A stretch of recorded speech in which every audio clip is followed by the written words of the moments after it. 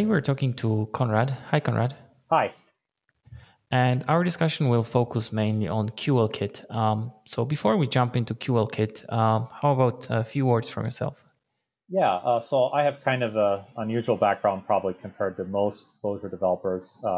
I originally got a medical degree, worked in medical IT for many years, and at some point I got really excited about Lisp languages, and people may know me for writing the book Land of Lisp and also all the illustrations in there. Since then I've been working as a CEO of my own company in the last couple of years, and I was doing a lot of UI development in Clojure, and was using some of the frameworks that are available. And at some point, I just got the itch and decided that I kind of wanted things to work in a certain way, and ended up developing my own framework. hmm And do you want to plug in the name of your company or anything that is important to say about? Yeah, my company is called Forward Blockchain, so we're doing medical blockchain applications. If you want to follow me, I suggest going on Twitter. I post there under Lisperati, and that's my main social media sort of thing. And I will also be posting some presentations there in the near future. Cool. So QLKit, you mentioned you wanted a couple of things to be different from the framework you were using. So what were the priorities for designing the new framework? Yeah, so the first priority was just to have a framework that's really unsurprising. So I find that whenever I was using the different frameworks, that there was often magic behind the scenes that I didn't quite understand. Usually around how the screen refreshes, how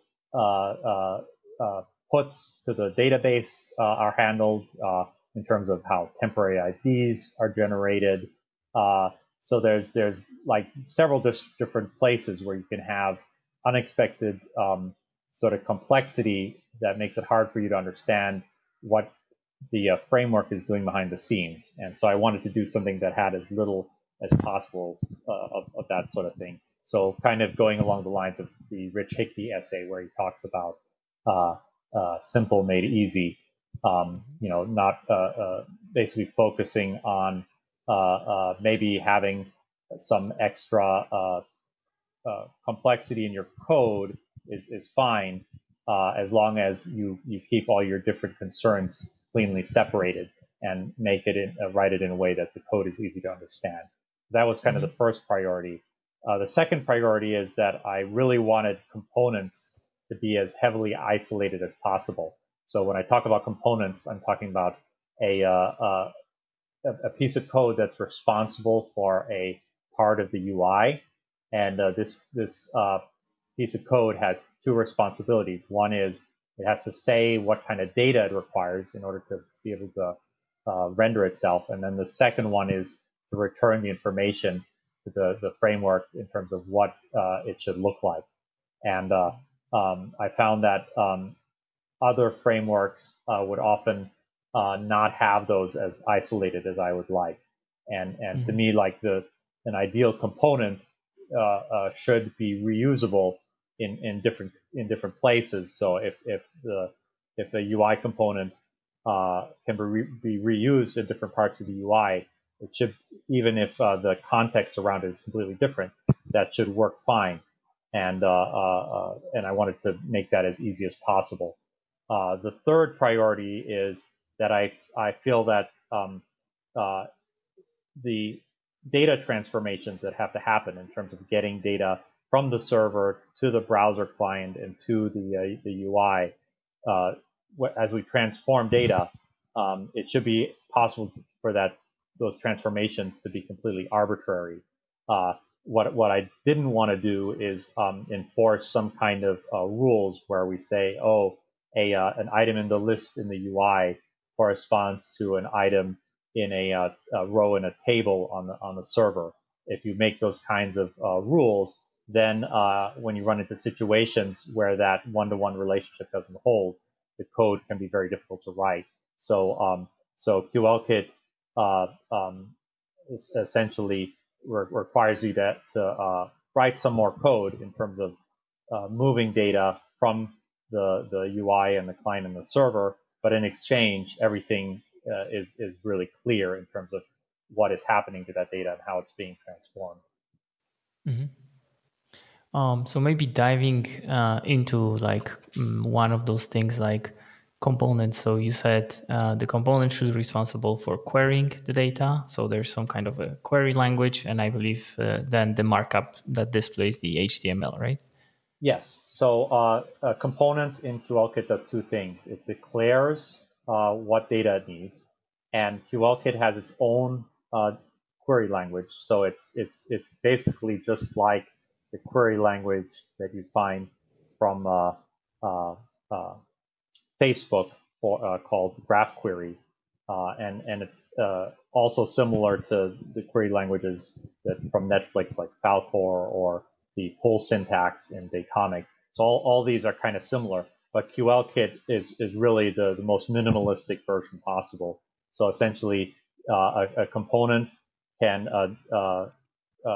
declare child components of data that it wants to inside the query language, a node can declare child nodes in terms of maybe a user needs to fetch the name of the user or the address of the user.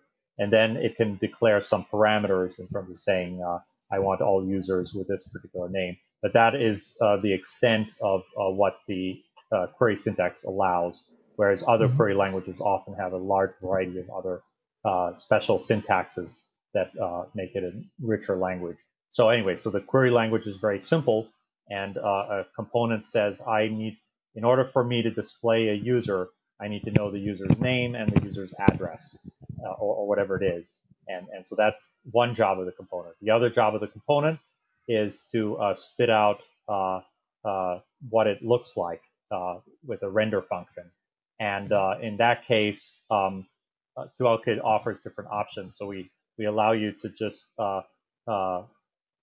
return regular React components, so that you can use something like Soblano or some other rendering language that is popular with Clojure. Or on the other end, if you use some of the accessory libraries with QLKit, you can it has its own way of returning an Eden data structure that allows for rich descriptions of the DOM, which also includes elements from Material UI through a third-party library. So how does this work? Well, how is the translation happening normally from the UI? Is it like a tree, and then on the database you might have tables? So how does this work?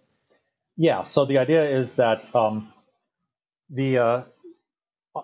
DOM tree in a web browser is always a tree-like structure, and in the same way, your components that render the UI in QLKit are also going to be in a tree-like structure. But then, and this is important because it means that we can have some kind of idea of context. So essentially, if a user list component has multiple users, the framework can keep track of what the ID is of each user. So this means if you interact with one particular user list item in a table, the component that manages that list item doesn't really need to know what the ID of the user is, because just like when I do things during my day, as I'm walking around and having lunch, I don't have to think about what my social security number is. So my social security number is my unique identifier. And in the same way, a component that is linked to a particular item in the database shouldn't need to know what its ID is. The framework should supply that as context. And so that's one core idea with how we take advantage of the hierarchical structure of the UI components to manage that context. And then if you perform an action inside of a component, it generates a transaction, just like it, or other web frameworks might call it an event.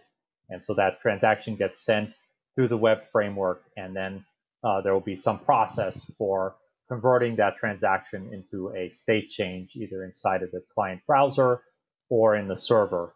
And that's kind of the next part of the system to talk about. It sounds very interesting when you say you don't need the ID to send this to the server, and I'm just having hard times like understanding, because normally this is what happens, right? We send the IDs and then we get some kind of information back. But yeah, I think most of the frameworks in Clojure that use graph queries have the same property. So in Ohm, if you update an address, you would just say, I would like to update the address to be blah blah blah. That's what the transaction says, and you don't have to say, please update the transaction for ID 57298 to something. And the reason we don't want to do that is, again, because we want the component. If the more we can isolate that component from the outside world and make it so that it doesn't even need to know that there is such a thing as an ID, then that makes the code easier to reuse, and it makes it easier to debug the code. Yeah. So after we generate a transaction, so transactions, the two most obvious transactions are we want to read data, so we want to query data, and the other one is that we want to perform some sort of modification. And so in QLKit, what you do is you have query parsers. So these are functions that take a query and try to basically fulfill the action that is necessary for that query. So you might have so a query might be give me a list of users, and so there would be a function that reads the list of users, and there's probably going to be a function like that on the client and on the server. So the idea with QLKit is that with QLKit, we believe that it's kind of pointless to just solve the UI and the handling of data inside the browser. We also have to have some solution that will run on the server. So the idea is that some queries can be handled on the client and queries can be handled on the server.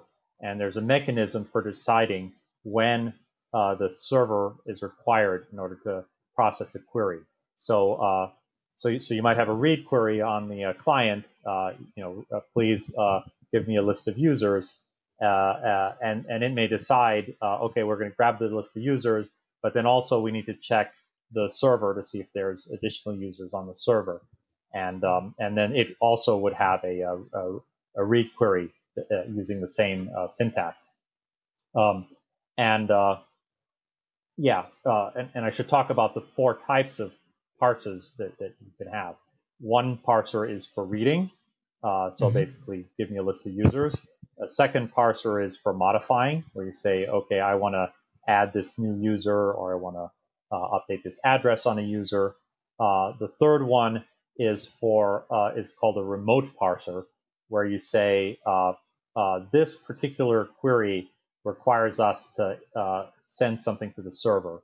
And the fourth type is a sync parser, where you take the results from the server and the query that was requested, and on the client you basically figure out, okay, this person wanted a new user, and the server now tells me that the ID of this new user, the permanent ID, is 572. So I'm going to update the client state for that particular user to 572.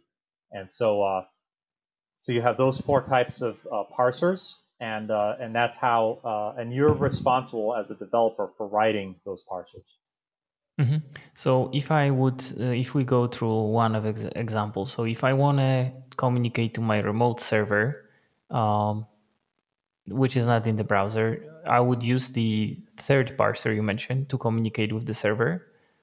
And when would I? So, for example, if I want to get user information, when would I use the first parser? Or I don't. I hope it's clear. My question is clear. Yeah. So this kind of depends, right? It depends on how much of the server side information you're caching in the browser. So maybe that the browser already has all users, or it may be that every once in a while it refreshes in case there's updates on the server.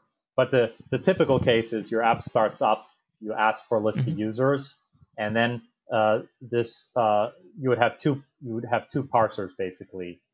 One parser is the read parser that says, okay, Right. let's fetch all the users out of the browser state.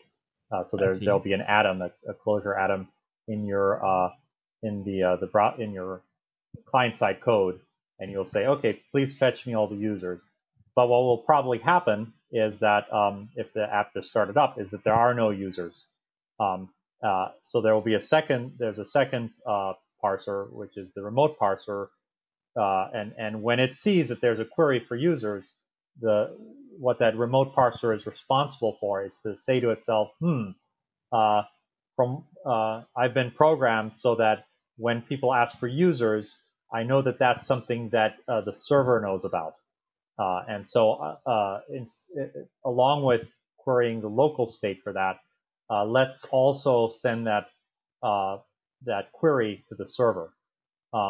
So to make this more explicit, when you have a read parser, the job of a read parser is to return the data. So basically, if I ask for a list of users, the data I get back is a list of users. And what a remote parser does is it says you hand the remote parser a query, and it decides it either returns null, which means this is a piece of data that only resides on the client, or it returns another query, which should be sent to the server. So you can control at a very granular level what parts of each query you want to have the server handle, and then to finish it off, if you do a modification, there's a parsers for doing something like please update the address, and usually that one will not return a value, or it'll just return a true false bool, because in that case there's really no meaningful result that can be returned. The one exception for that is if there's if this is on the server and we got a ID from the database software, we want to pass that on to say, okay, we've now added this new user to the database, and we now have an ID for it. And then the last type of parser, what it does is it receives two things. It receives the query that was called, and then it receives the data that was returned from the database. And it will basically merge those two together and say, okay, I know that this piece of data from the server belongs to this item in the query, and so I now know how to update the client to update the correct state on the client. And and whenever you run any of these transactions on from a component, it will usually trigger a refresh. And there's some, just like with there are several different cases where you have to add some extra code in terms of making sure the refresh is correct. So the typical example is you press the favorite icon on a user in a list, and then there's somewhere else in the UI there's a count for how many people you have favorited, and so in that case, two different components in different parts of the app need to update, and so yeah. Anyway. Yeah. All right. Yeah, I think this is clear now. So from what you described, we have two parsers for more or less local querying, if I can call them like this, from in the browser, and then the other two help us to deal with the server. Yeah, and then the server has those two from the local querying again, except on the server, of course, local means local to the server. Right. And so that yeah, so in that way you can handle all the different things. And again, the goal is that when we say inside a user, please update this address, we have to make sure that as all this parsing happens, that the ID for the user whose address we're updating gets passed along everywhere all the way to the server. And so by the time it gets to the server, it knows, okay, we want to update the address for ID 572. And then the other tricky thing is if you're doing, if you're adding a new user, we want the UI to update immediately and to add a new row into the table. Right. But in order to do that, usually we would have to have an ID for that user. But because it takes time for the server results to come back, we usually assign a temporary ID inside the browser. And so, with QLKit, that becomes really easy because we can just create a temporary ID inside the local client state, and then when the sync parser is triggered after the results from the server come back, it now will receive from the server the actual ID for each item, and it can now easily update to get the client state to get rid of temporary IDs so that it has the correct permanent ID. For the rendering, you mentioned Sablono. So how is the rendering achieved? Yeah, so QLKit is divided into 3 different libraries. The first one is just QLKit. The second one is called QLKit Renderer, and the third one is called QLKit Material UI. So and the way that they differ is in terms of when a component returns the information in terms of what it should look like. Each library, each module for QLKit handles that differently.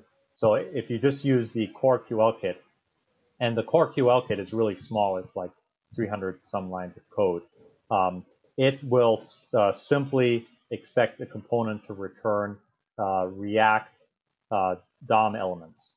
When you use QLKit Renderer, it will expect it to return an Eden data structure that's essentially the same as Soblano or Hiccup or one of these libraries. And then the third option is if you want to go all in, you can use QLKit Material UI as well. And then what it will do is it will let you use rich Material UI styled components in when you return your Eden data structure. So you can say when you say button, I want to draw a button, it will draw a nice Material UI button in that case. And one of the goals with the way QLKit is designed is that in my view, all elements should be treated the same. So if I want to just display an LI item, an HTML LI list item, like I should just be able to do that. And if I want to call another QLKit component, because we have a hierarchical nested component one inside the other, then I should just be able to put in the name of that component and have that render. And then the third is that if I want to use some kind of rich component library that was built for React, and I want to import that into my project, such as the React Material UI library, then I should just be able to name those components as well, whether it's a date picker or something. And all of those can just be sent in sort of Soblano or Hiccup style Eden, and it will know to do the correct thing. So what do you see as limitations of QLKit?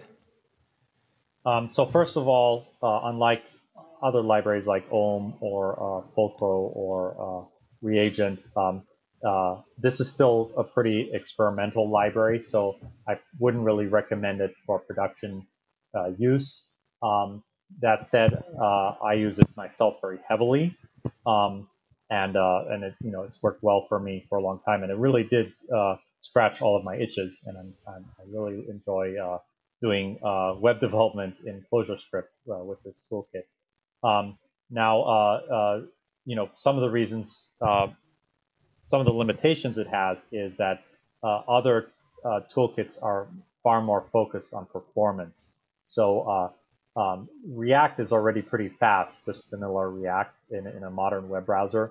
So for most typical apps, if you use QLKit, you can build something that will have the ability to refresh at under 50 milliseconds per frame, which is kind of what you want to have a modern, smooth web UI. But if you do something more complicated with animation, you can definitely get over that limit much faster. And in that case, you definitely want to use some of the other frameworks, particularly the ones that allow you that take a lot of that use a lot of tricks to do shortcuts in terms of rendering.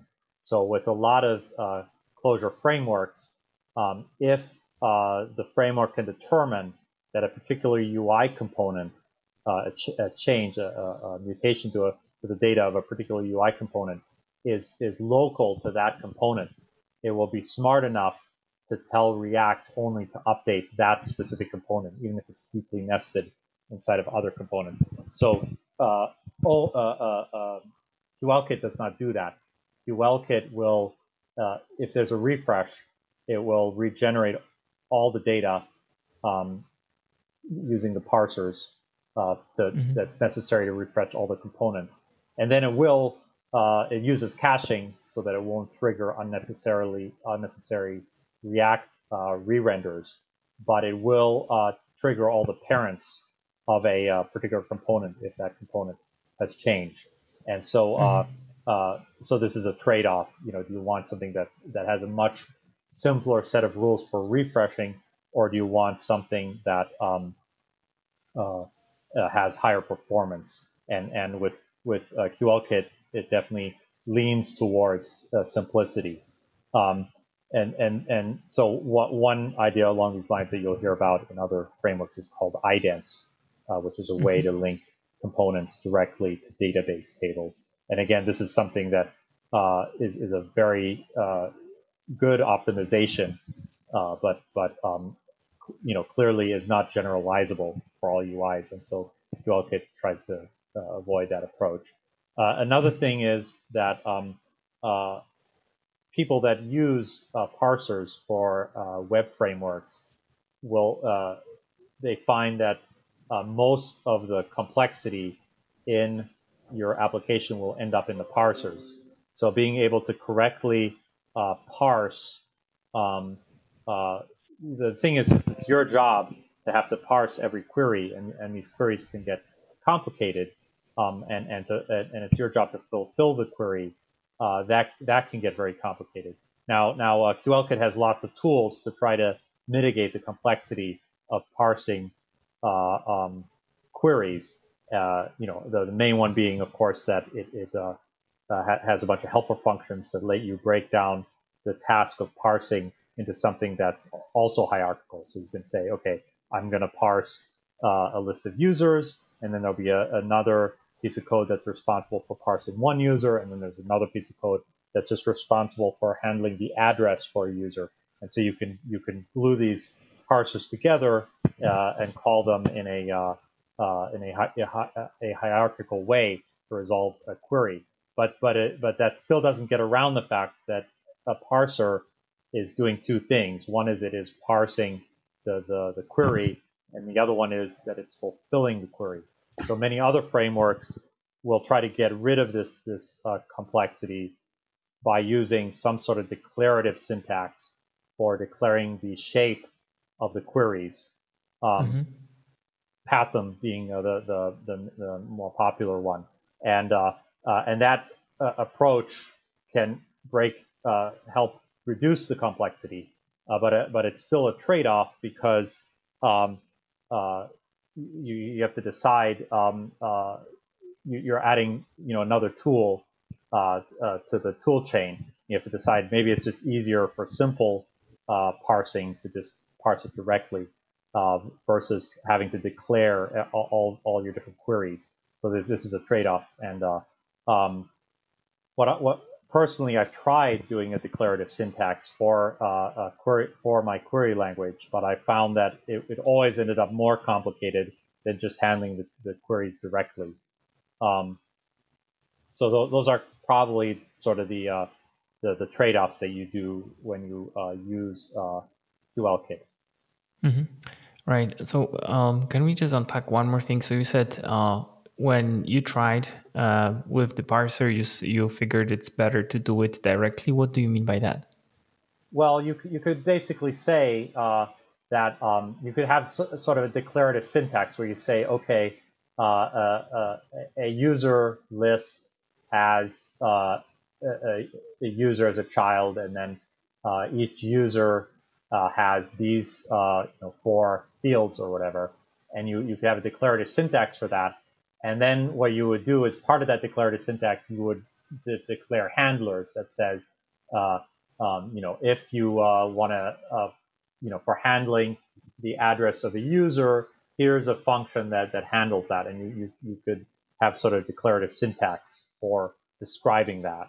And what that means is that it removes one common error when you're dealing with parsers, which is that you don't want a parser to call a child something to parse a child if that child is not valid syntax. So if I have a user and I'm trying to check the field miles per hour or call a child query for miles per hour, that doesn't make any sense for a user.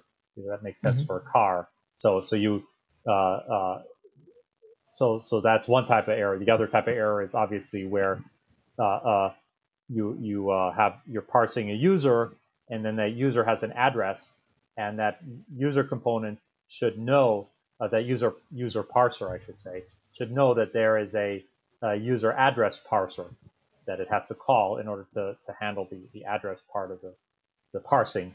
And if you forget to do that, then when people run the query, the address will be missing. And so if you have a declarative syntax, you can prevent all those errors because because the framework can then use the declared syntax of the query language to validate any query that comes in before it is sent to the handlers. But there's a trade-off there, which is that you have to write all these declarations, and I find that for myself that writing all these declarations created a lot of boilerplate and was more error-prone than simply handling the parsing by itself. But I may change my mind at some point in the future if I can think of a clean way of declaring these kinds of relationships between the different query components. The other problem with this type of declarative query language description is that you now have 2 levels of abstraction, because query languages are already a form of abstraction, and now you have an abstraction for describing the query language itself, and that just gets kind of hard to think about. Right. Is there anything else when it comes to QLKit that we should discuss? No, I think we've let me think. No, I think we've described everything. Yeah, I mean, as I said, I wanted to just create something very simple for myself for doing web development that could handle complex applications, and I really like the way QLKit turned out for that application. But there's no question that there's a large case component to QLKit. So if you use it, you're gonna you're sort of importing my taste in terms of like how web development should work. And the same thing is true for all the other frameworks. And I think this is why we see so many web development frameworks, both in JavaScript and Clojure. It's because the amount of complexity in web development is so great that there is no obvious correct way to solve all these problems. And so you're kind of requiring you have to rely on one particular developer or a set of developers to come up with sort of their view of what the best way is to do web development. And I think that there's still a lot of room for improvement across the board of how we do web development. And it's really amazing to me that it took so long for virtual DOMs to be invented, given how long browsers and how long other technology like Ajax have been around. So I think it wouldn't be surprising at all if a few years from now people do web development in a completely different way, and it'll seem completely obvious what the right way is at that point, and it'll be completely different than what we're doing now. So if I would like to try QLKit, of course there is a repo which we will link in the show notes. What are there any ways to reach out if there are any questions or anything like this? Yeah, you can reach out to me on on Twitter. As I said, my name is Lisferati. You can also there was at one point on the Clojurians channels, there was a channel there for QLKit, but frankly there aren't really a lot of people using QLKit other than me, so so you may not get very fast help on there. Now, if you go to the repo at the very top, there is a link to a Medium post I did that's very extensive, and it goes through a full example. And there is also a lot of other documentation that is linked from GitHub and from that Medium post that shows several example apps.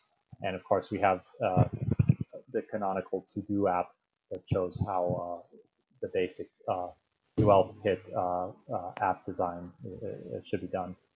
So once again, thanks for taking the time and talking about QLKit, and I look forward where actually we'll push it.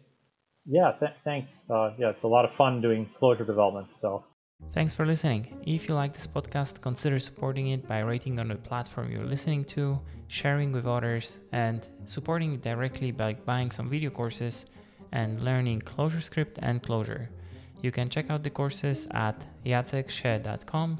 That is JACKSCHAE.com. Thanks.